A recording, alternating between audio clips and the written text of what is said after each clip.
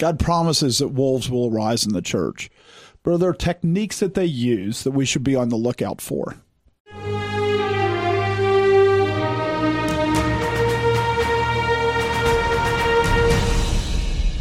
Welcome to The Conquering Truth. I'm Dan Horn. I'm Jonathan Sides. I'm Charles Churchill. And I'm Joshua Horn. Recently, Amazon released a docuseries called Shiny Happy People. And it's about the Duggar family of TV fame.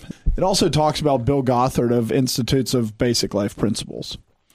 And we don't really want to talk about and focus on him tonight, but it is interesting and important for us to understand what it looks like when a wolf comes into a church, because I do think this applies to Bill Gothard in certain ways. We're certainly not being exclusive towards him. Instead, we should ask the question, so how do you detect wolves in the church? There's no easy answer to that question, because if you look at everything the Bible has to say about wolves, among the things that the wolves do is they try and deceive. And so just recognize that that's the nature of the adversary, is by definition, it's out there to deceive you. So you can't say that a wolf is going to be like some cartoon version of what you think a wolf is, that it's going to be really obvious. Oh, that guy's out to get me. Or that it's like the cartoon version of a wolf dressed up in grandmother's clothes waiting to eat Little Red Riding Hood, where we all know, oh, I wouldn't fall for that. No, the whole point of all of the warnings in scriptures are that you are going to be, you are susceptible to falling to these wolves. Therefore, be on guard. So there's no easy answer to say, oh, let's just identify them this way.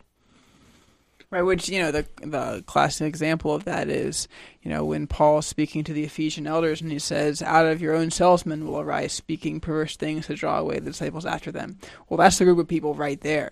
And he's not saying, you and you, get rid of them because they're the wolves. I mean, it seems like he doesn't even know. He's not pointing out the people. He's saying, but from this group of people, perhaps that he himself had chosen, wolves were going to come from them. And there's none of them that are sitting there mustache twirling that you can say, oh, yeah, there's a wolf that's out to fleece the flock. And I do think that what Paul says there in Acts 20 is really important, right, is that they're drawing disciples after themselves. And so in all the things that they're doing, eventually it becomes more manifest because their goal is to draw disciples after themselves. And at some point, they have to be separating that from leading them towards God. Right? Because Paul says, follow me as I follow Christ. I mean, he's saying, follow me, but he's not saying that he's trying to get people to follow after him. So it has to be that they're creating a difference between following God and following the wolf. So eventually the wolf has to do that if he wants to be a successful wolf. And so the progress or the progression is they start frequently by saying sound things, but then they move to the point where there's a point where you can see them easier and easier, because even though they're still trying to deceive, in the end, they're trying to say, don't follow God, follow me. Well, a lot of times the conditions around them really drive how much freedom they have to be saying things that are obviously perverse. I mean, like you said, there's a part of it where there's deception, because people could say, well, the wolf doesn't really care about the flock.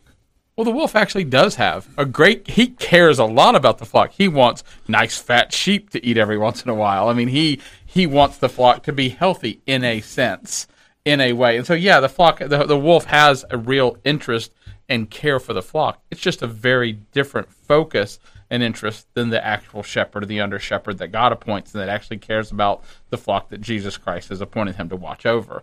And so with all of these things, you have to look at them and go, like you said, the wolf is going to pretend like he cares about things, but he's going to do a lot of things that look like the things that other people do. And he's even going to do them there's an actual aspect of sincerity in it, in the sense that he really does want the flock to stay healthy in a certain way.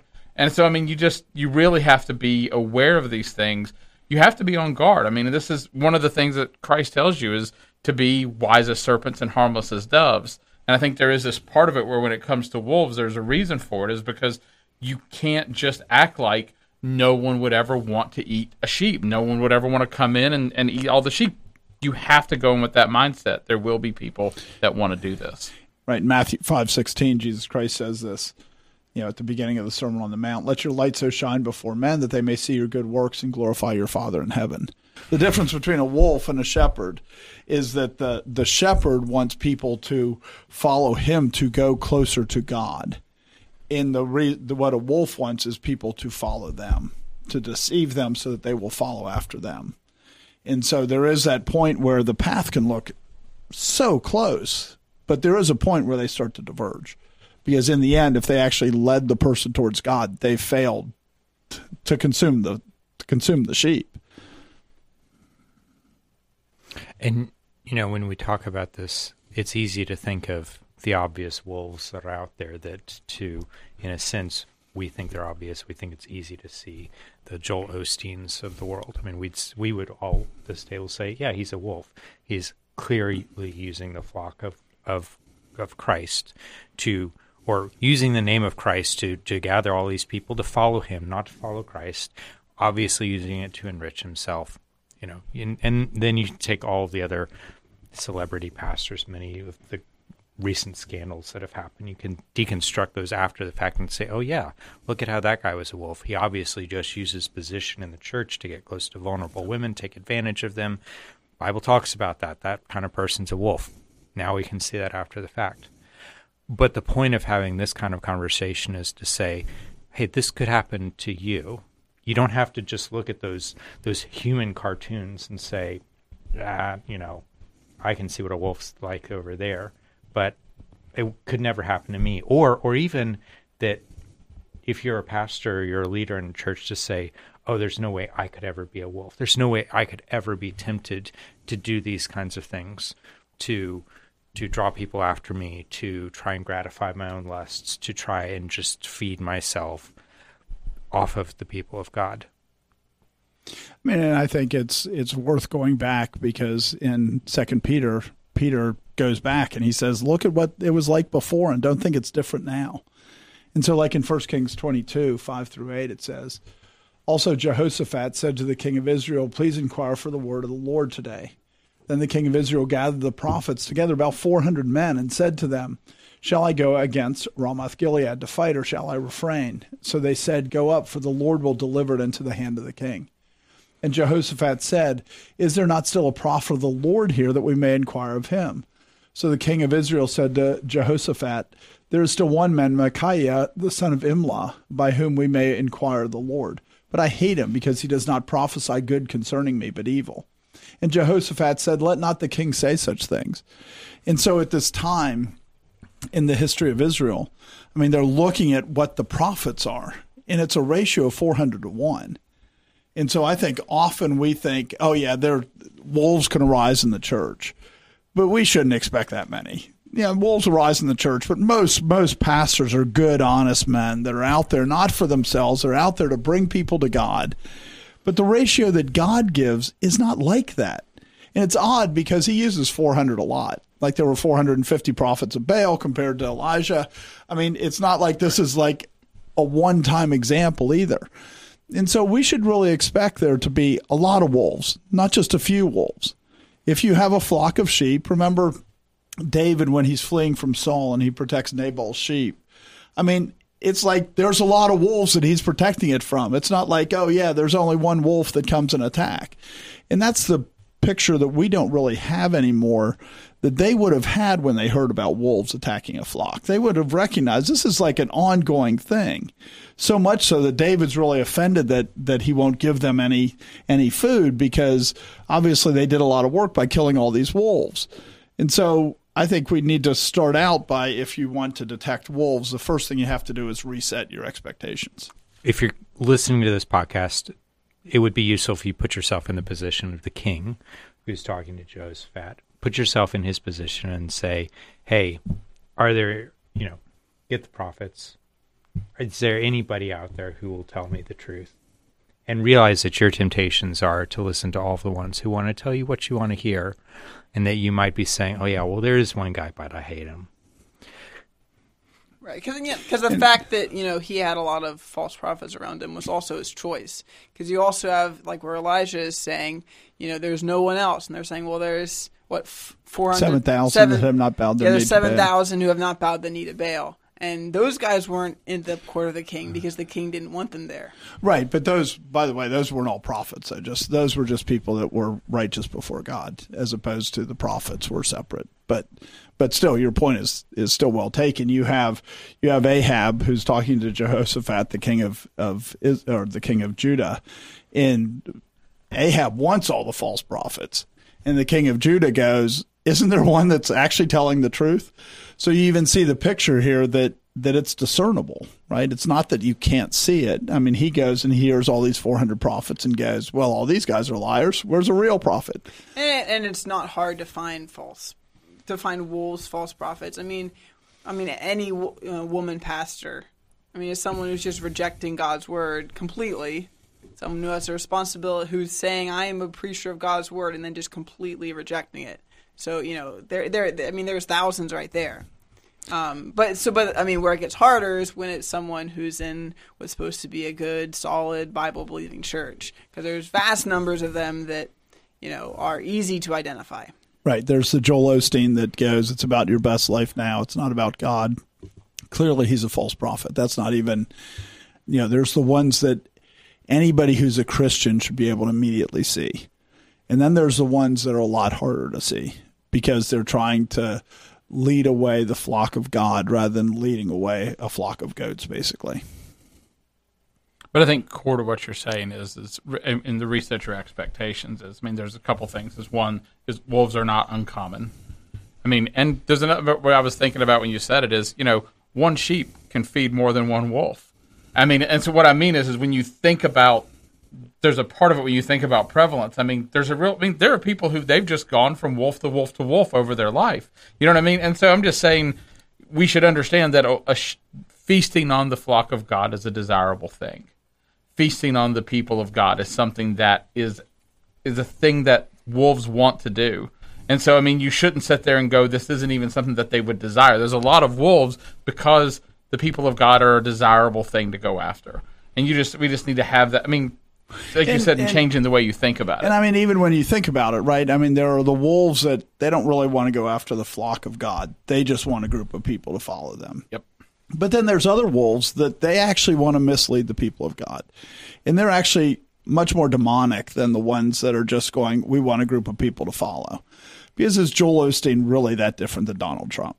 They just want a group of people to follow them. Right. He doesn't really care if these people are Christians. Joel Osteen, he doesn't care if they read the Bible. He just wants them to listen to him and hang on every word. And so, yes, he's doing it in a Christian context, quote unquote Christian context, saying that he's doing it as a servant of God. But in the end, people that listen to Joel Osteen, they obviously don't have much scriptural understanding, as opposed to the ones that are really dangerous are the ones that actually want to lead astray those that are the actual people of God, which is like what Paul was talking to the elders of Ephesus in Acts 20. He's talking to the real church at Ephesus, and he's going, people will rise up from among you, and kind of like what you were saying, that's the choicer feeding of the wolf, right? But there's fewer, so. Right. Yeah, it's a trade-off. If you want a stadium with 25,000 people, that's not the kind of wolf that you typically are. Peter in 2 Peter talks about, that we're supposed to look at those Old Testament passages like 1 Kings 22 and go, hey, this applies to us. And that's what he says in 2 Peter 2, 1-3. But there were also false prophets among the people, even as there will be false teachers among you, who will secretly bring in destructive heresies, even denying the Lord who bought them, and bring on themselves swift destruction. And many will follow their destructive ways, because of whom the way of truth will be blasphemed. By covetousness they will exploit you with deceptive words. For a long time their judgment has not been idle, and their destruction does not slumber. And so, God's being very explicit through Peter. That's what it looked like. You can go back to those Old Testament passages, and that's what it looked like. Don't think it's different now. Only now they are doing different things, in ways. They're going to twist Scripture. They're going to bring in destructive heresies. They're attacking the church differently than they did when you have Ahab going, give me a prophet that will prophesy that I'm going to win this battle.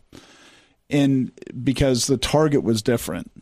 And so as we think of what these prophets look like, this is, they're false teachers now. They're teaching things that are destructive heresies. They're twisting the word of God. And so we need to be really recognize our own responsibility to make sure the things that are said line up with Scripture, and you cannot delegate that to the pastor. Because if you delegate that to the pastor, then you're following the pastor instead of following the words of God. And that doesn't mean that you shouldn't listen to your pastor. It doesn't mean he doesn't have a responsibility to exposit the Scripture. All those things are true. But at the same time, the person in the congregation, the reason that you get misled by a wolf is because you can't recognize that he's twisting Scripture. I mean, specifically, you should look at Peter's warning. He says they will secretly bring in destructive heresies. And the emphasis on the secretly. I mean, we talked about deception is a key thing here.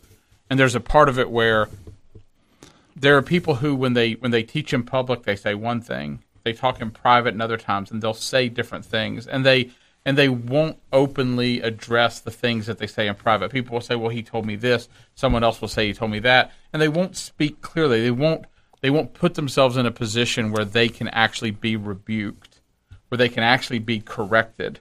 I mean, and there are people who you can see who have a pattern of doing this. They have a pattern of speaking in these ways, but you should expect them to lie. You should expect that, you should expect when you say to them directly, did you say this, that they're going to, no, of course not. Of course I wouldn't say that. He must have misheard me. He right. must have misunderstood. And I mean, you should just, this is part of it where Christians can be incredibly naive. I'm sure this person is a man of God. Why? Paul wasn't. You know what I mean? He wasn't a man of God. Paul wasn't sure that the people he was standing in front of were men of God. He was saying, some of you won't, you know what I mean? And so if Paul's looking at them and going, I can't look at you and I can't tell right off. I can't look at you and discern immediately. I can't just look and say, this is how you had to, you check the little secret mark on the inside of their arm. You know what I mean? Then why are you convinced this person is a man of God?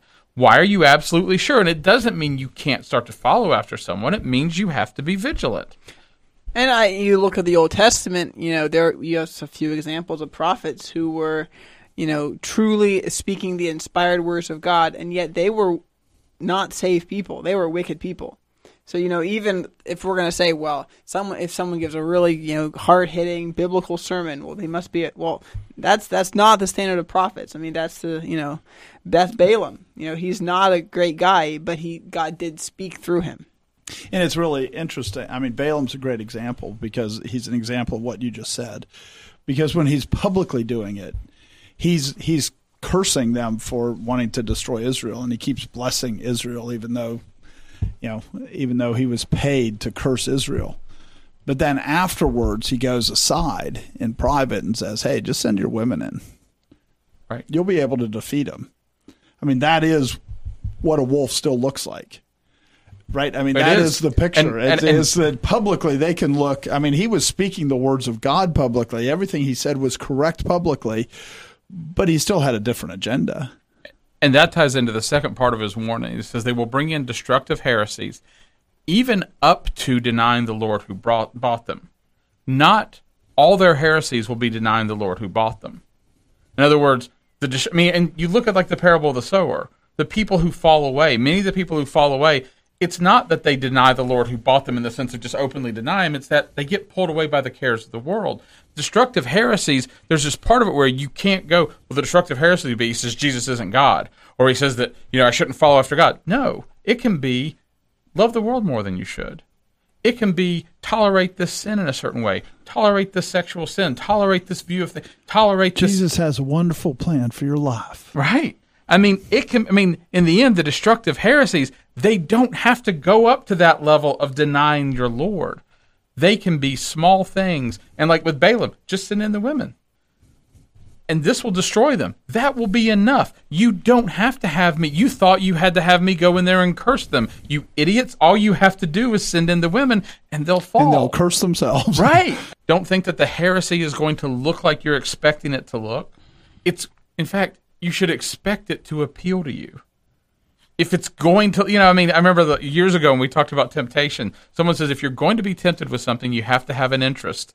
I hated broccoli at the time, and the guy looked at me and he goes, "Can I tempt you with a plate of broccoli?" And I'm like, "No, you can't." And I'm like, "Oh, that's it's like, that's really good." In the end, if it's going to be a heresy that's going to lure you away, it's got to be something that has your interest. It's got to be something that is appealing to you. You should expect it to be appealing. And just like, right, and many will follow their destructive ways. Peter's point is they're trying to get people to follow them.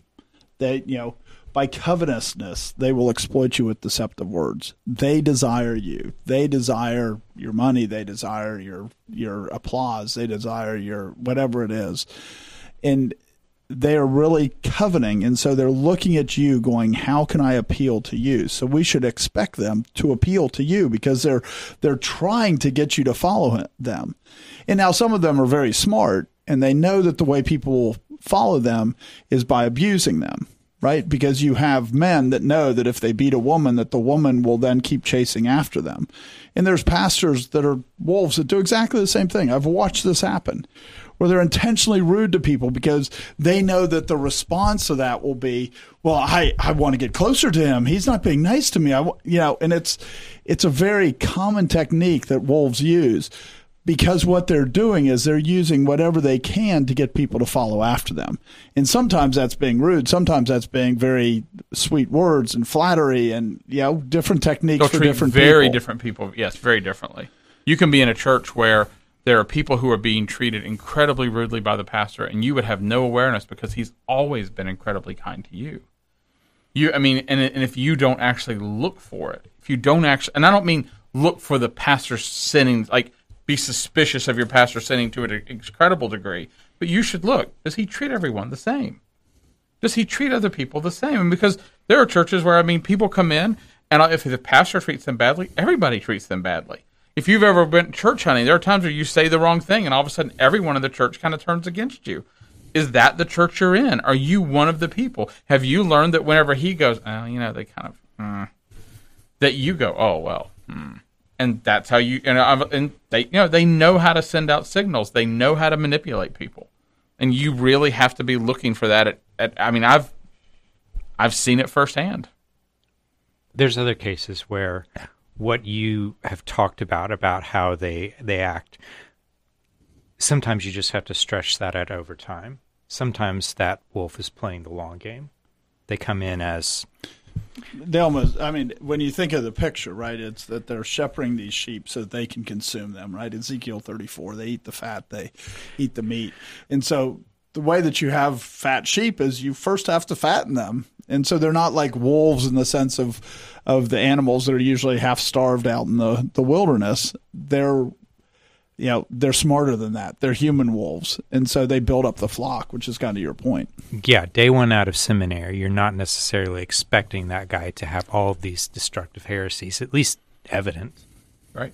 Maybe in private. But sometimes, that wolf is biding his time as the associate pastor until he gets that promotion up, and all of a sudden now there's power behind him, and hey, he can act differently in this circumstances, or he's got a certain contingent. He's been building up those people to follow behind him, and that changes his behavior as a wolf. That emboldens him in certain ways. And you see times where wolves that I know of, where it was very obvious, even at the time, it was obvious that they were making decisions that they're going, well, I've got this flock and I'll lose this third, but if I keep this 2/3, that I'll actually have more in 5 years than I have now. So I'll make this shift because I'll get them to follow me. That will consolidate my power over them. So therefore, and they're making those thoughts. They're having those thoughts and they're making those considerations of how do you plot this out? They're just so like politicians changing positions, changing parties, or even just smaller shifts within what they hold to be true. A wolf can recognize somebody who could be a threat to them, somebody that's not going to fall for their destructive heresies.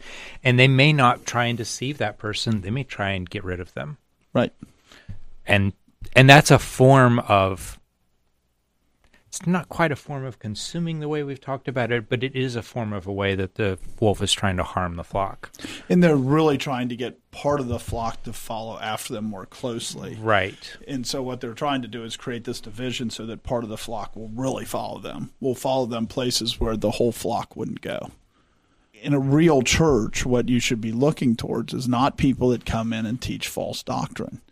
They come in and teach true doctrine, and then they start to add things to it, because they try to get a group of people that are following after them. Like, I started the introduction with Bill Gothard. I mean, Bill Gothard had a lot of truths in it. And he didn't start out by saying everything that was false.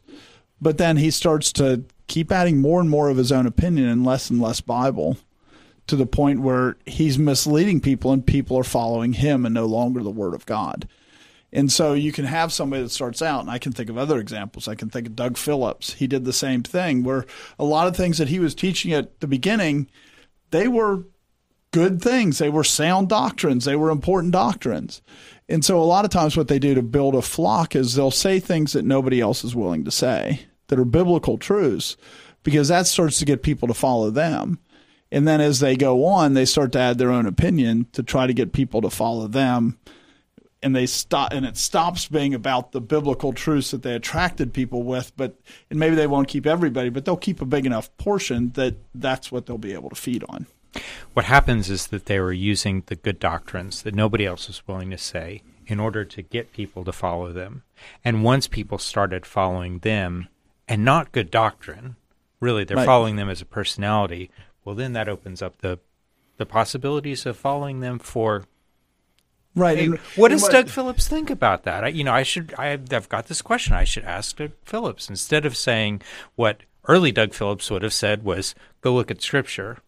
Right. And so they cast a wide net, and they get a bunch of people that are following the doctrine. And then they create this division where they start to separate to see who will continue to follow them and who will go, wait a second, what you're talking about now isn't biblical anymore. You've left it. And so I've watched this happen a few times where you see the person do exactly that, and all of a sudden he's adding more and more error to what he says, because he kind of has to, because he has to create that division. Otherwise, they're not following him. They're still following the Word of God. And so it's kind of like, you throw the fishing net out and then you sort. And I think that's a very common technique for wolves. I mean, there's this kind of this classic logic example of something like this, where it's a particular kind of investment con, where you send out 100 flyers and 50 flyers say that the stock is going to fall and 50 flyers say the stock's going to drop, to rise. The other thing. And then, something happens with the stock. Well, 50 of those people you stop sending flyers to. Now you have a smaller group. You've got 50 people, and you send another 50 flyers doing exactly the same thing. Half of them say the stock's going to rise, half of them say the stock's going to fall. And after several iterations of that, you've got some people that you have milked along, and they look at your predictions and they're like, hey, this person really knows the stock market. And then you can then say, all right, now are you ready to invest heavy? The person who's sending out those flyers, they don't really care about what the truth is. They care about saying whatever it is that they can get people to follow them, and they are perfectly happy with the sorting to happen along the way, as long as at the end of each sort there's still people that are following them, so that because they have a goal in mind that's based on covetousness. And I think some people might be wondering, well, are you really saying that all the wolves are that Machiavellian? If my pastor seems to have good, reasons for what he's doing, he must not be that. And I think the answer is sometimes they are, sometimes they're not. Sometimes they're just acting off of instinct, and their instinct leads them in the same direction. When they're governed by their own lusts, their own, desires, their own, in a twisted way, what they think is right. Some people are more on that side and not plotting stuff out, in a very, cold-hearted way. Some people are, some people aren't. And I do think that part of the reason that you look at somebody like Bill Gothard or somebody like Doug Phillips, you look at Mark Driscoll, you look at some of these guys, and you look at their techniques, because these are like some of the best people at it. These aren't the worst people at it. But you're right. There's people that are in your local church that aren't nearly as good at it as a Mark Driscoll is, or a Doug Phillips, or a Bill Gothard. But they're just more ham-handed at the same techniques, because they are trying to do the same techniques. They're trying to get people that will follow after them. And so, yeah, there's definitely, you go Machiavellian. Well, the ones that are Machiavellian, they get thousands of people following them. The ones that aren't get 20 people following them. But there's a lot of people that are very satisfied with 20 people following them. Or even less. You could have somebody who just cares about being a youth pastor so he can be close to pretty girls. And all he really needs is one at a time. It doesn't have to be a lot.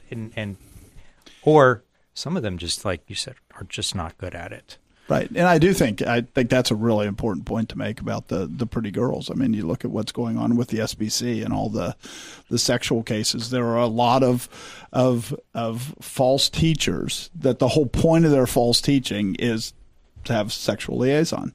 And so, they aren't looking for 100 people. They're looking for one.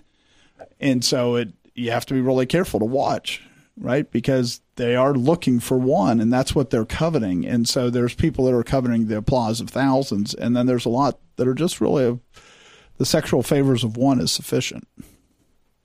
And you hear about that enough in the church that it would be very naive to think that there aren't wolves that satisfies their lust.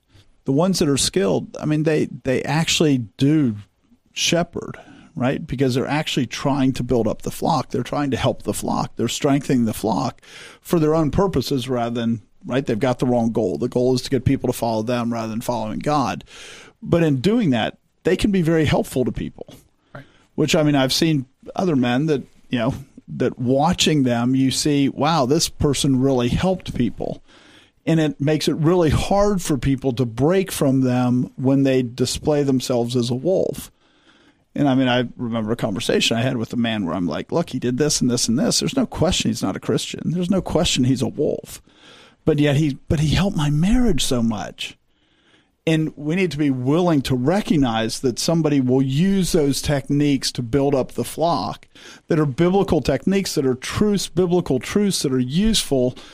But still, his goal is different. His goal is to get people to follow after himself. I would like to say it a different way. We need to be willing to recognize that God would allow those kinds of people to be useful for him for a time.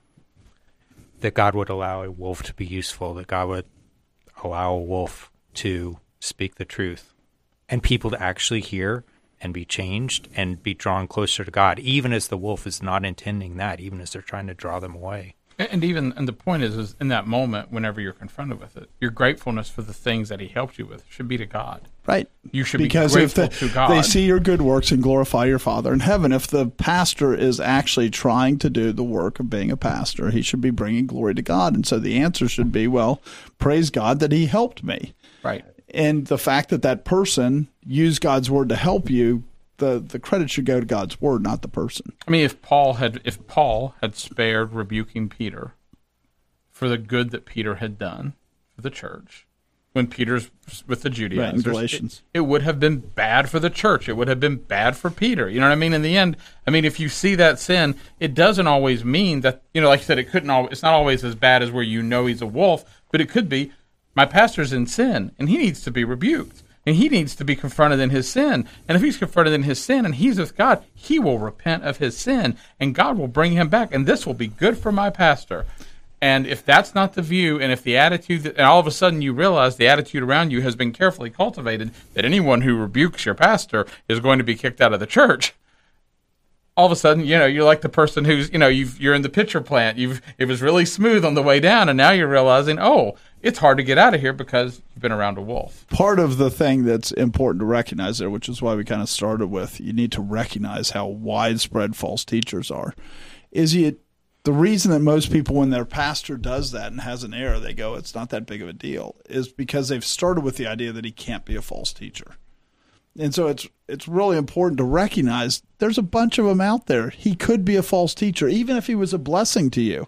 And so love him enough to confront him in his sin, because if he won't repent, if he won't turn from his sin, he should know that, so that he knows that he's not willing to submit to God, that he's not willing to submit to the Word of God, because there are false teachers. And that man that you admire and that man that's been helpful for you for 20 years, he might still be a false teacher. Paul goes, after writing all that he did, he goes, I preach the gospel to so many, but I need to make my calling and election sure. I need to make sure I don't fall short of the gospel that I've been preaching.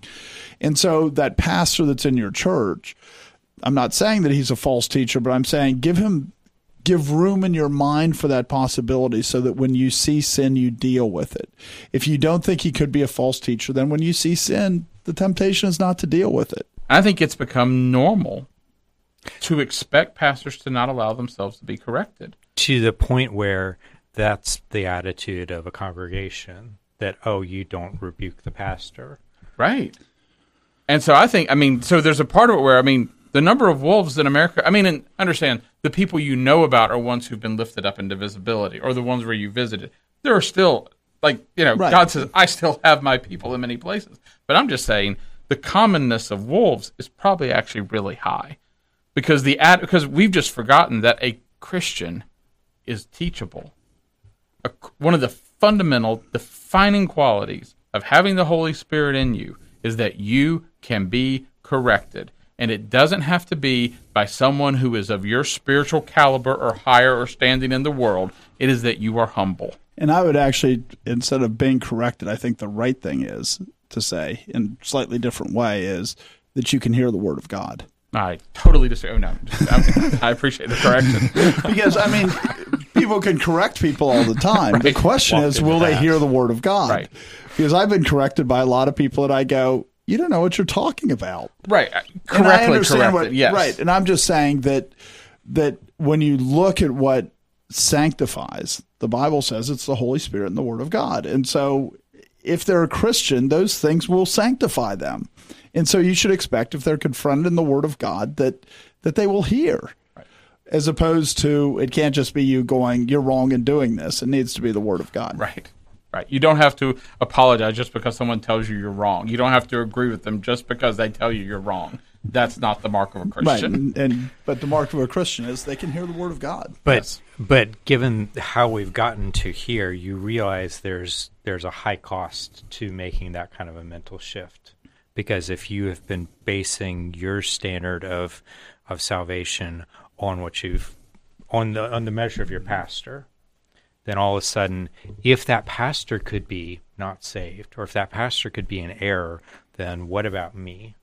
Is the new framework that you have to deal with when you're measuring yourself by Scripture instead of measuring yourself by the people around you, which is kind of what we've been saying. You're measuring yourself by the people who are around you. And that question is key. I remember going through a church split where that was the terror. There were people who went, but if he's not saved, and understand there were many people who explicitly said that to me. Right, I know. If he's not saved, how can anybody be saved? Right. And again, it also demonstrates a false view of the gospel that's been going on because that's not the basis of salvation fundamentally either. And it's a testimony of works-based, of believing in works-based righteousness. As you go, he's got a national ministry, he's got this, he's got that, he must be saved. And Paul goes, you've all heard me. I need to make sure that I'm saved. And that's just so contrary to the view out there. And Satan disguises himself as an angel of light. So how much more can someone disguise himself as a fallible pastor? And so, I've said this a couple times, but at some point in time, they need to start adding their own opinions. Because if they don't add their own opinions in the end, you're following after God and not following after them. So there's ways, whether they do it individually, whether they do it collectively, but there's ways where they have to start to divert if they're going to be a wolf, because they have to get people to follow after themselves. So one of the ways to detect a wolf is, will they persuade using the word of God?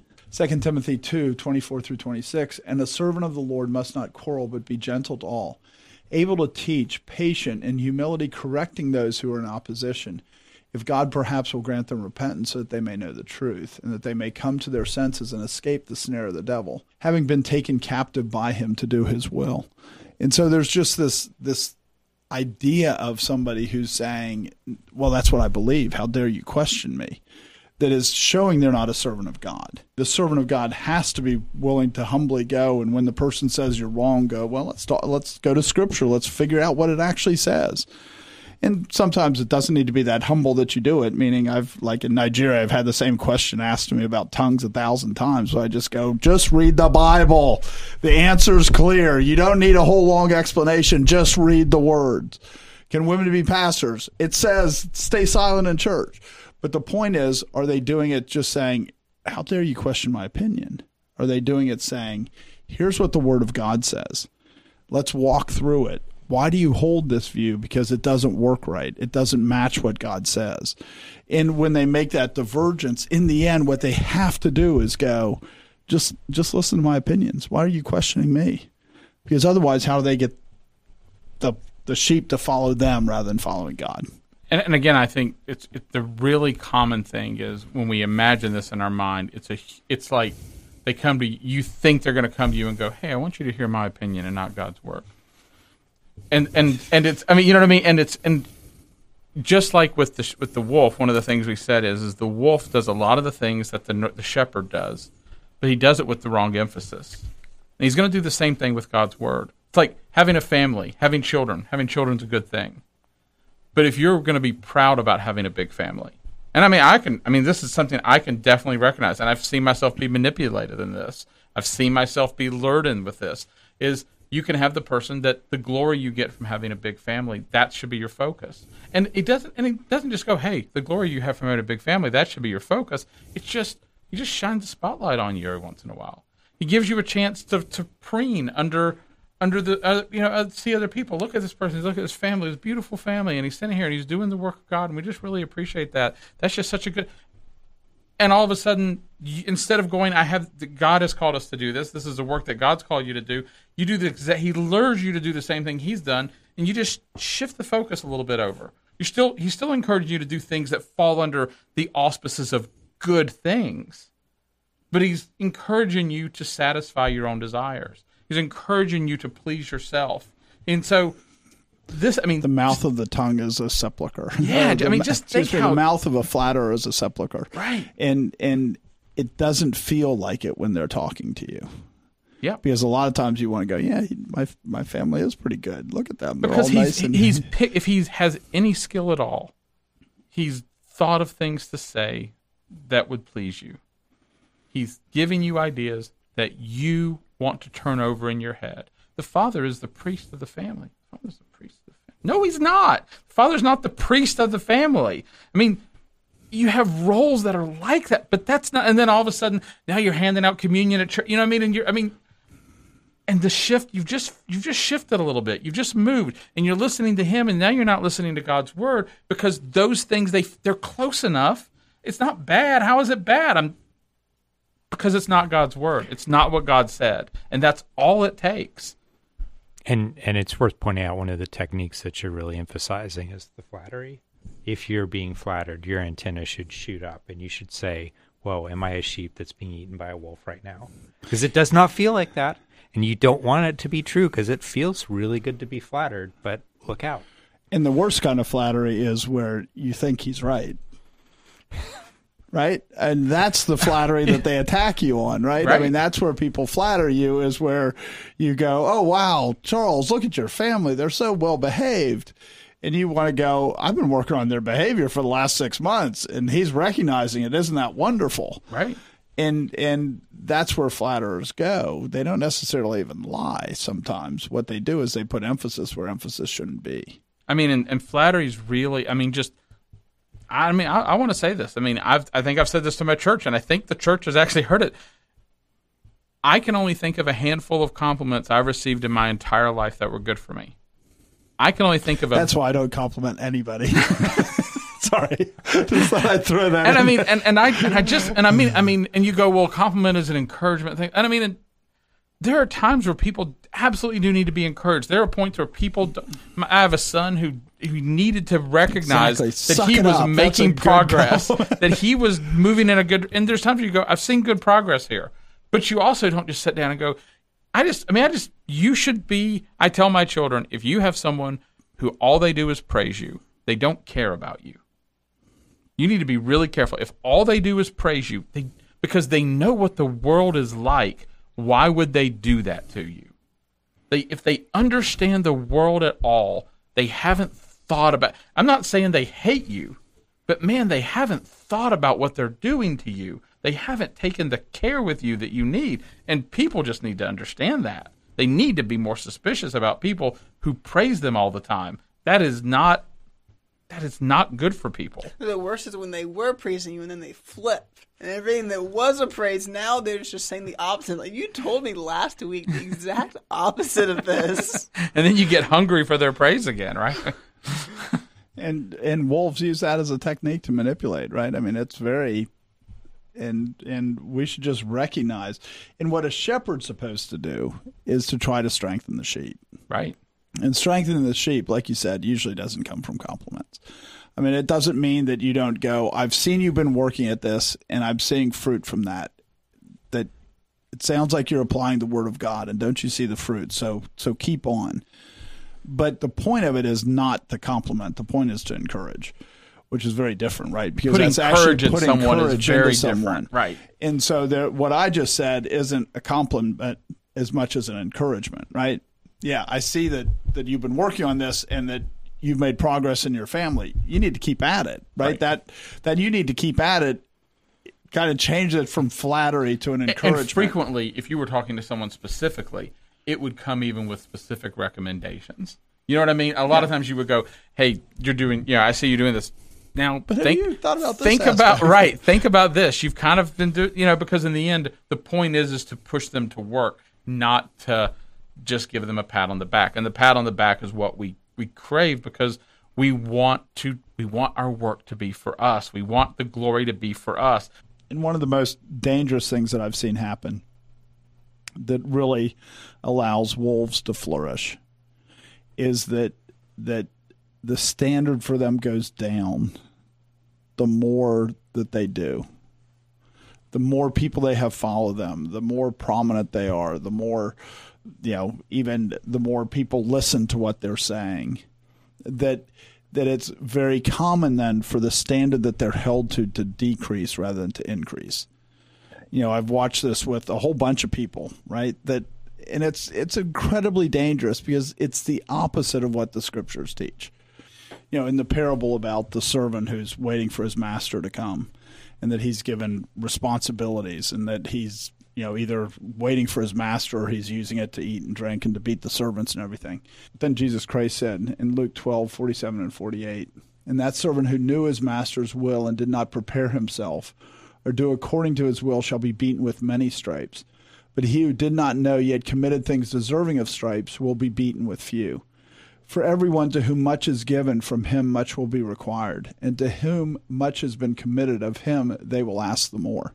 Christ is using this parable to go, look, the master who entrusted his whole household to you, he's going to hold you to a much higher standard than if he said, you just need to make sure the kitchen's swept every day, right? I mean, there's a big difference in what they'll be judged by. And so the person who God has entrusted his church to, especially if you have a ministry that's outside to multiple churches, he's entrusted a lot to you, a lot more than he's entrusted to the person who's the youth leader of a group of 10 youth that are in the church or whatever. And because of that, the standard God will hold you to is higher. So the church has to be a blessing and hold the pastor to a higher standard. Whether you look at Bill Gothard or you look at Doug Phillips or you look at a whole bunch of other men, you look at Mark Driscoll, you look at all these men, you look at Billy Graham. We did an episode on Billy Graham where some of the stuff he was saying at the beginning was sound, but when he went astray, nobody went, "You've apostatized. You have a greater responsibility to understand now than you did before."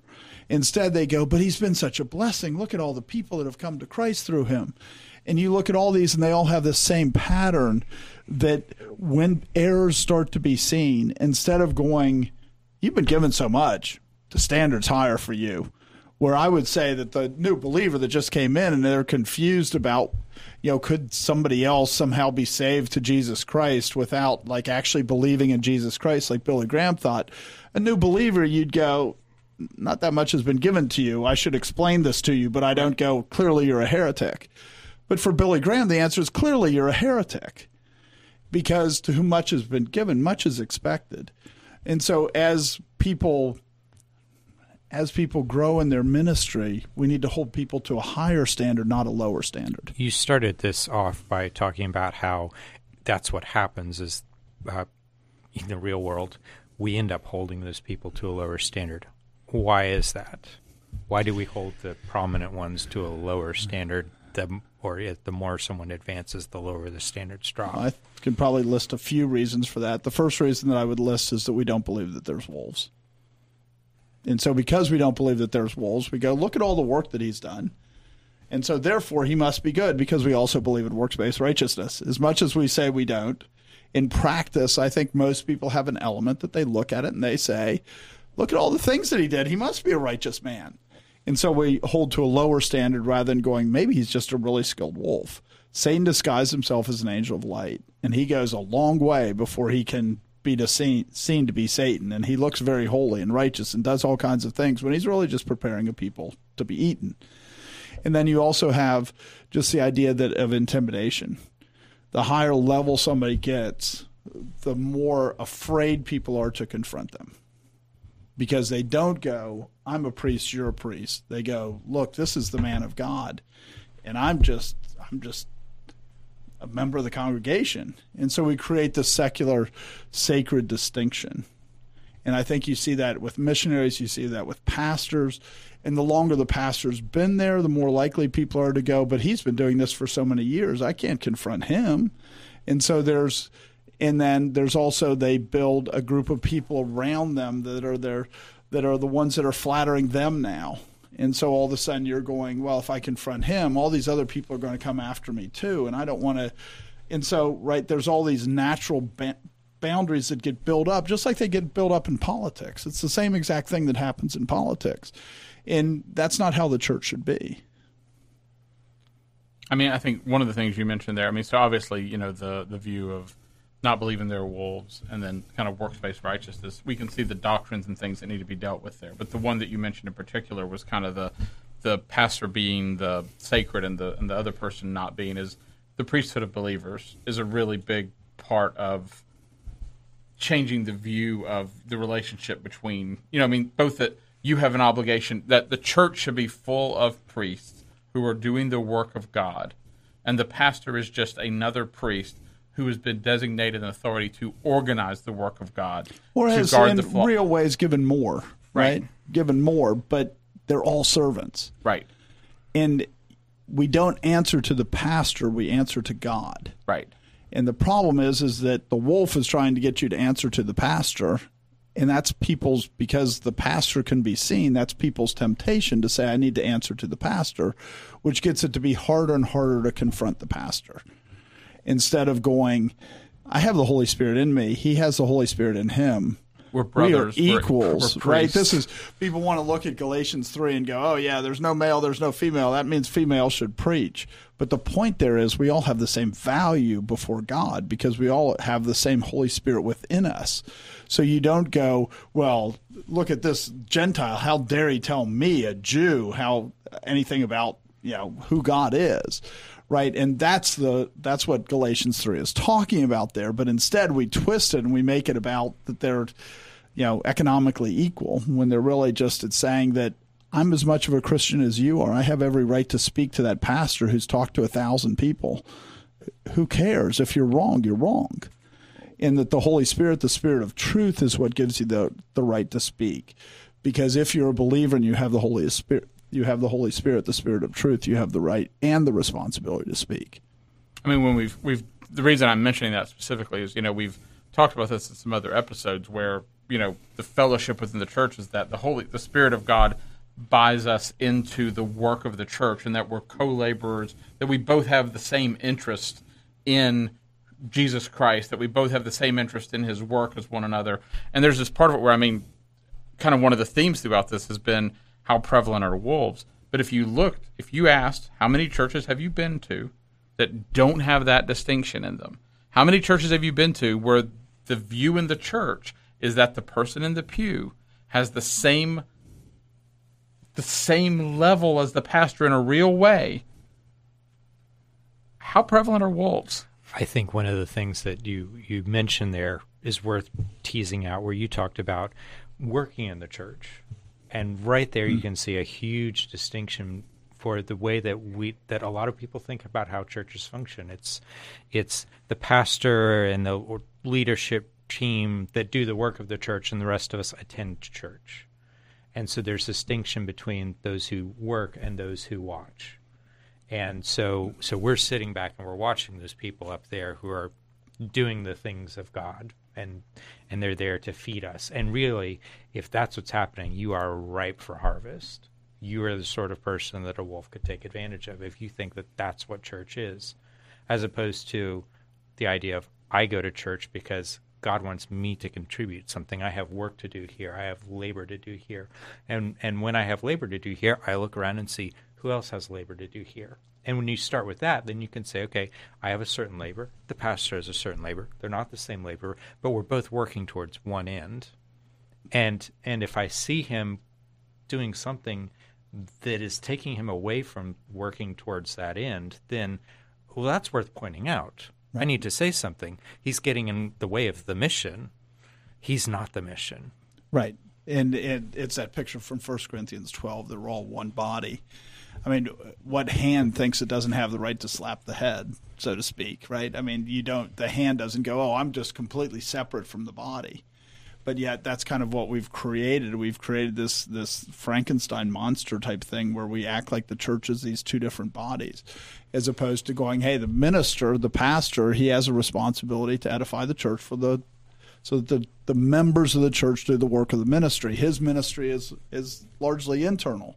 The members of the congregation, the rest of the people other than the pastor, theirs is mostly external. But they all have work to do. It's just where they're doing their work. And so when the pastor is going, I do all the work, and they're not really doing anything, well, you've already lost the idea of what the purpose of the church is, and you're not edifying the church for the work of the ministry. And so all of a sudden, when you think of it that way, is you have this ministry, I have this ministry. As an elder, I have a ministry inside the church, but why is that ministry greater than the ministry of the person who goes out Friday nights and evangelizes on the street? It's not. It's just a different ministry. And so when we talk about holding it to a higher standard, I mean, one of the things that I've seen happen is when you're not holding them to a higher standard, you start to lower the standard as well. It's not just that you don't hold them to a higher standard. And Charles kind of alluded to this before, where he's telling one person one thing and the other person the other thing, and then he kind of goes, oh, yeah, I forgot, or I didn't really say that. And we just need to recognize wolves lie. And if we recognize, right, a false teacher by their very nature is a liar because they're lying about doctrines of God. And those are really serious things that they're lying about. And so if they're willing to lie about the most serious things in all of creation, then why wouldn't they lie to you about anything? Right. And so what we need to do is we need to hold lying up as a much more serious offense than churches typically hold lying up as. They would go, oh, he slept with a member of the congregation, he committed adultery with her, we need to put him out. But, oh, he got caught lying. What's the big deal? And I even had a fairly prominent pastor tell me that. It's only lying. Why are you worried about it? And it's like, no. Actually, lying lips are an abomination before God is what the Bible says. And so what we do is we have a tendency to look towards these sins in thinking, well, it's not that big of a deal, when actually what we're doing is facilitating them being a wolf and them being a false teacher. Because I think one of the things we need to understand is just because someone is unsaved doesn't mean they're a wolf. And there are people who start off, the episode we did on Ravi Zacharias, we talked about the fact of I could very easily see Ravi Zacharias being a person who started off where they came across the gospel, and the words of God helped them. Yes. They were a benefit to them, and even out of a sincerity, a real desire, they were useful and they wanted to help other people. And not like Ravi Zacharias had no sin in this, but that Ravi Zacharias was tempted in a greater way than he could have been by the church, by people not holding him to a standard that he should have been. And so he was lured into sins, that he was held up in certain places. He was praised, he was flattered, and he became a wolf in a sense because he was pulled in that direction. And again, not without sin on his part, not without the fact that he wanted it, but we just need to understand there are people who are tempted to be wolves because the church wants people who tickle their ears. So they lure people to tickle their ears. They lure people to lie to them so that they can hear what they want to hear. And I mean, we shouldn't be deceived in that sense. And you think about all of those other sins that you would think, oh, this one disqualifies them. Almost, I just can't think of circumstances where those sins get big enough. They come to light. They come to the church, and you have to deal with them now. Where lying wasn't the precursor, right? Where you don't start with let's have some little deceptions, and then all of a sudden I'm sleeping with the pianist, right? Or you extorted money from the church. Well, you lied about a lot of things before you got there. All the sins that get manifest in those practical ways, they all start with lying, and we should hold people very accountable for lying and recognize that, the Bible says, "My children, do not lie," is what God speaks in the Bible in Isaiah. And this is a serious offense, lying is. And we just it kind of goes back to what you were saying before, Jonathan, is one of the reasons that people don't want to go, oh, that guy might be a wolf, is that we also, for the same reason we go, well, we don't want to hold lying as that high of a standard, because then all of a sudden we need to be really careful about our own words. Instead of going, we should hold lying at that high of a standard because we need to be really careful about our own words. Because lying lips are an abomination, just like homosexuality is abomination. Lying lips is in the same, as I believe is in one of the lists, that it's the same with homosexuality, and yet we want to minimize it and go instead of going, no, lying is actually really serious. My guess is you will not find many cases where someone ends up getting caught sleeping with the pianist, where people couldn't go back and find instances where they did catch people in lies earlier. You know what I mean? I'm not saying there's never a situation, but I would just be really, really shocked if that was not the case, if that their line had not been made manifest earlier, and people said that's not that big of a deal. And I do think that it's really important to note that when you were saying that, it struck me, because, I know with Doug Phillips, I know with Mark Driscoll, that there's people who caught them in things, and they go, but the ministry is so important. It's not that big of a deal. Can't we just let this go? Should we really destroy all this ministry, all this good things, all these churches that have been planted, all these homeschool families that have been helped? Should we really hurt all those things by actually dealing with lying? Because it was just a lie. It's not that big of a deal. It didn't really affect anything. That's a very persuasive argument when you have somebody powerful talking to somebody who's not very powerful. But people need to trust more in the Holy Spirit and the power of God, because they need to go, no, God actually says lying's important. And if your ministry disappears, who cares? The Holy Spirit can raise somebody else in your place. It's not, it's not like it's you. It's what God does. And so we need to make sure, because it's such a common excuse when people get caught, of just going, yeah, I was really rude to you when Mark Driscoll was yelling at people. And it's like, yeah, I just lost my temper. We shouldn't worry about it. Well, the Bible says things about an angry man, and you're supposed to be held to a higher standard. And so it's not just lying, it's other things too. But it's just such a common technique that wolves use, where they go, but this ministry is so important. Don't just let this one little mistake that I make destroy this whole ministry. We saw that a lot with just the interactions that we had with Voice of the Martyrs. Right. And how much lying was part of the equation in exactly that kind of way. Well, the ministry is so important, this thing can slide. Right. And I thought you meant also the line. We didn't know about this at all. Oh, we did. They did know about this. It's only been reported twice, and we already sent people over to investigate, and they go, we didn't know anything about this. What a shock. And recognize the boldness that people will just put that out online, because, again, it's the same thing. How many people listen to the things that we found out about Voice of the Martyrs?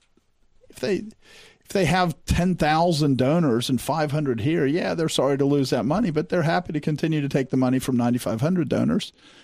You know what I mean? And so recognize it's that scheme where you go, if I lose some, what's the big deal? I still have the rest. It's only when you have shame that you go, this is embarrassing that I've lost those people.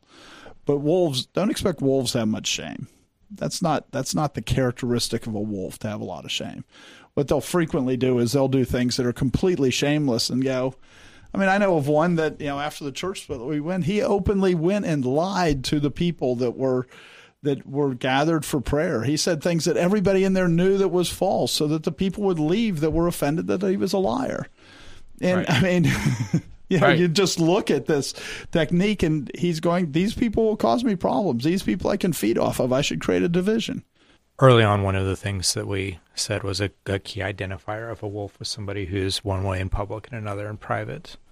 And so if you want to say, well, what's a protection against a wolf? Well, you have to reject hypocrisy. You just have to say that this doesn't have a place. So Matthew 23:27-30. This is Jesus speaking. Woe to you, scribes and Pharisees, hypocrites! For you are like whitewashed tombs, which indeed appear beautiful outwardly, but inside are full of dead men's bones and all uncleanness. Even so, you also outwardly appear righteous to men, but inside you are full of hypocrisy and lawlessness. Woe to you, scribes and Pharisees, hypocrites, because you build the tombs of the prophets and adorn the monuments of the righteous, and say, if we had lived in the days of our fathers, we would not have been partakers with them in the blood of the prophets. And even that picture of where they start off speaking truth and then they wander into error. I mean, it's the same thing that the Pharisees did, and that's what, this is one of 7 woes to the hypocrites. It's in Matthew 23. And it's just this picture that they're going and exalting the doctrines of old. We follow the Puritans, but then they walk away and they don't act like the Puritans. And in the end, they're more like the ones that killed the Puritans and the ones, and they're decorating the books that they wrote and they're decorating the things that they did, and yet they don't actually do the things, and they don't further the things, and they don't hold themselves to that account. I mean, and fundamentally, hypocrisy is because they do not have the Holy Spirit. Right. I mean, and this is, one of the things that the claiming to have the Holy Spirit of God, that what God requires of His church is something that puts a strain on someone who doesn't have the Holy Spirit. Trying to, if you trying to live to the standard of someone who has the Holy Spirit indwelling them is a strain on the unbeliever. Well, it's slave to sin. It's right. Beyond a strain, right? Right. And so they can, like you look at the parable of the sower, there are people who for a period of time, they can look like a vine that's growing, but eventually, they will follow. They'll either, there are different scenarios that will cause what looks like real faith to fail. And this is where do you reject hypocrisy? Because when that is made manifest, do you either go, we'll lower the standard for everyone, or lower the standard just for that person, but in the end, that's what's required. And that's really what we're talking about here when you say reject hypocrisy is, do you actually say that you believe in the power of the Holy Spirit? Does the church actually have that testimony that they really do believe that? And some of that is just that you the minimum level of that is that you expect them to repent when confronted. That is just the absolute minimum. Yeah, the fact that a pastor says one thing in public and then another in private by itself doesn't mean they're a wolf.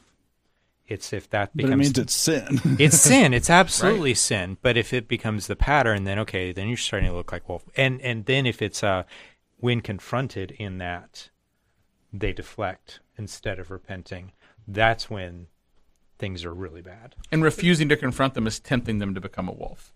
Yeah, so this is Peter and Paul in the book of Acts, where Peter's saying one thing and doing another with the Jews, but then Paul rebukes him, and he's not a wolf. The people who leverage their position to allow them to be hypocrites, that's what's really dangerous.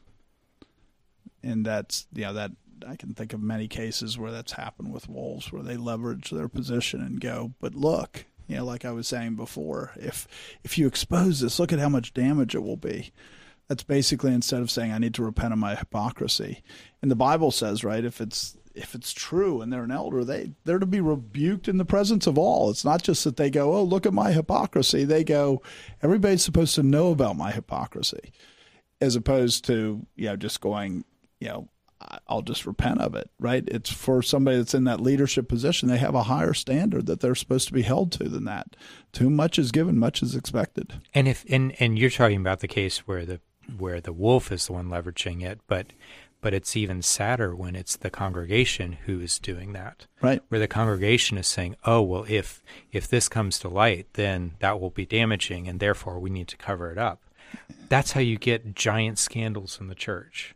And that's also a sign that the whole church is already following that man rather than following God, right? I mean, that's a sign that this is no longer a church, or there might be still people there, so it might technically be a church where there's still saved people there, but where the whole church is moving in the direction of going, yeah, we're not following God, we're following this man. So we can't tear down that man, because that would just do so much damage to God, instead of going, no, tear down the man, that brings glory and honor to God. His name's on the ministry. I mean, and let's be really clear. I think the thing with Peter is a good example. We talked about it a little bit in the episode we did on church discipline, and my guess is it'll come up. I think we're going to do other episodes on church discipline in the future.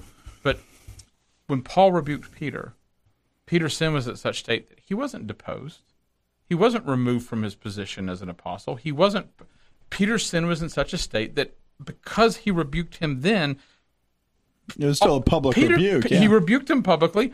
Peter didn't go, how dare you rebuke it? But Peter bore the shame, repented, and wrote a book saying how great Paul's writings were. Right. I mean, and you look. I mean, confusing, but great. And so instead, what we do is we go, if I confront him, it's just gonna bring shame.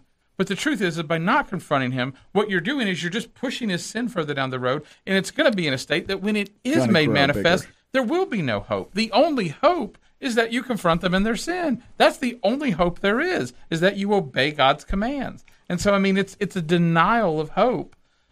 If you want to actually do something with wolves, deal with sin, because he may not be a wolf.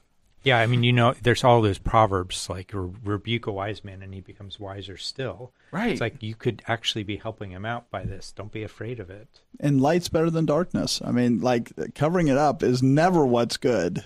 Bring things to light. Light helps. It doesn't hurt. Light helps. But I think people go, if my pastor was found in sin, that would be the most horrible thing. Fundamentally, that's really scary when I hear that, because that means the church is basically following the man. Instead of going, man's in sin, he should be exposed. That's what God says. And they believe in works-based righteousness. Right. And God will take care of the church. It's his church. It's not this man's church. God will protect his church.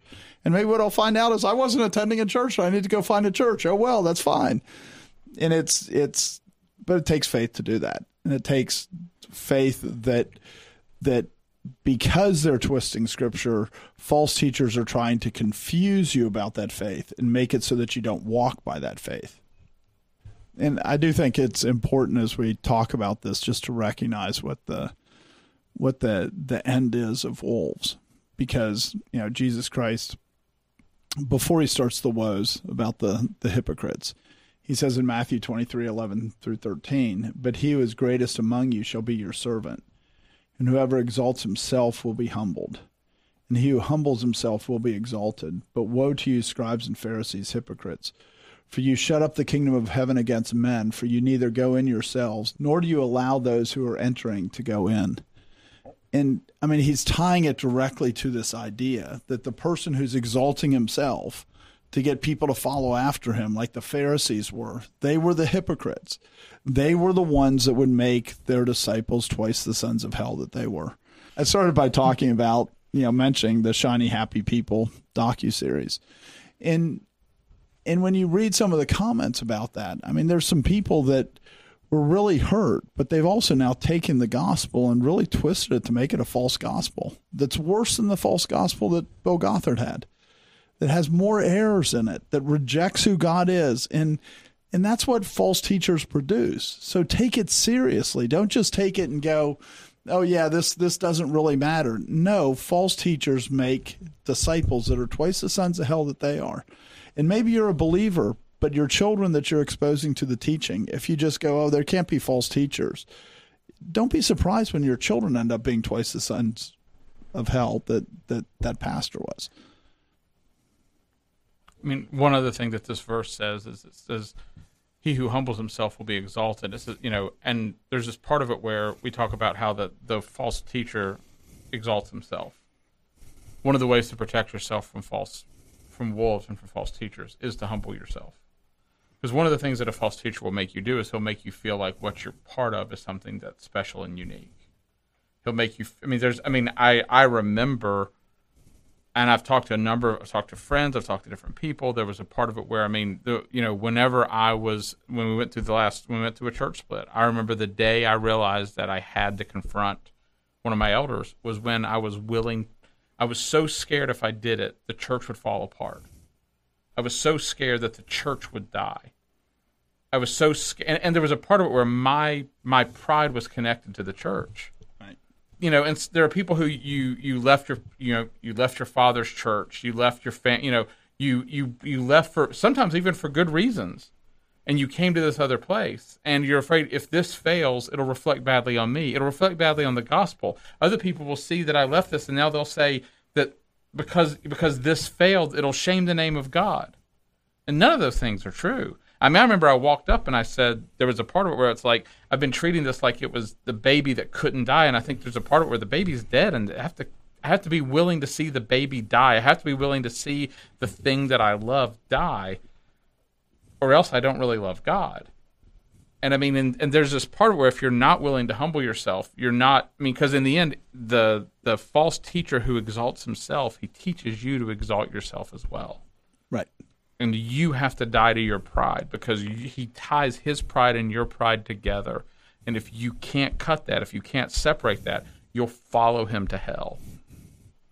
Right. It might be that you're joining in his work. It might be through flattery. There's multiple ways that he can tie his position to your pride. But false teachers do that because they're leveraging your pride to get you to follow after them. In various ways, but they're always leveraging your pride to get you to follow after them. We've talked a lot about how bad false teachers are. But another thing to make sure that we understand is what a huge blessing false teachers are, because they are a huge blessing. Because what false teachers do is get people who are not going to follow God to separate and follow the false prophet. The reason that they follow the false prophet, and I'm not saying that, there's a point where even the elect cannot be misled, right? There's a point where you reach the point where if it's enough of a falseness that everybody who's saved will see it. But the reality is God sends false prophets so that those who do not love him, those who do not know him, those who do not have the Holy Spirit, that they follow the false prophets. False prophets are a means that God uses to purify his church. And we should recognize that even though the men mean it for evil, the false prophets clearly mean it for evil. Trying to consume the flock is clearly for evil. Never forget God means it for good. He sends false prophets because it helps the church. And mechanically, you can see how this would work in a couple of ways. One of them is, hey, they draw the unbelievers after them, and the what's left is the pure church. It's been purified by going through something like that. Or another way is to recognize that if your standard for what a good church is based upon the status of that pastor, well, when that pastor gets exposed as a false prophet and you're having to deal with, actually, I didn't believe God, I didn't believe the Bible, I believed in idolatry, then there's hope for you. Right. In that circumstance. If you can get to that point, then, hey, salvation's not far away. We'll link the episode below, but we did a previous episode. If this is something that you're either asking, I don't follow this, or you want to know more about it, it's called Scandals Are Good for the Church. And fundamentally, the point is a scandal is that thing you trip over. A scandal is the stumbling block. And the false teacher can be the thing that causes you to stumble, causes you to question everything, causes you to go, what am I even doing? You can see that. With the shiny happy people we were talking about, there are people who they stumbled over Bill Gothard, and they haven't come to the gospel. They haven't come to that he's caused them to do this, and God uses this to actually, like you said, purify the church, strengthen it. And it is, like you said, a blessing that God sends. And so, if your eyes are on Christ, you'll see it as a blessing. If your eyes are on man, you'll stumble and you'll fall. Some of those people think that Bill Gothardism is the gospel, and it's been exposed, and now the real gospel is very far from them. Others, when that was exposed, realized, I was following a man, I wasn't following God, I should follow God. And specifically what happens is there's people that are following Bill Gothard, and their responses is to follow other men, including possibly themselves, right? Bill Gothard said the husband's the head of the the wife. Well, actually, that's 1 Corinthians 11 that says that. That's not Bill Gothard. But Bill Gothard then had some applications of that were not biblical. But there's a lot of people who throw out truth with falsehood. But in the end, they're just chasing after another man, whether it's themselves or other men, as opposed to saying, what does God actually say? And that's what we need to get back to. What does God actually say? So as we think about false teachers, it's so important to recognize they are all around us. We should expect them to be around us. The wide is the path that leads to destruction, and narrow is the path that leads to life. So each one of us has a responsibility to be discerning. Each one of us has a responsibility to hold men accountable. Each one of us has a responsibility to not join in the hidden works of darkness, but rather expose them. Because this is how God purifies his church, and this is how God actually brings glory and honor to his name, even by sending false teachers. Thanks for joining us. This has been The Conquering Truth, a project of Reformation Baptist Church. If you found this helpful, you can visit us online at theconqueringtruth.com and subscribe here or in your favorite podcast app. Thanks for watching.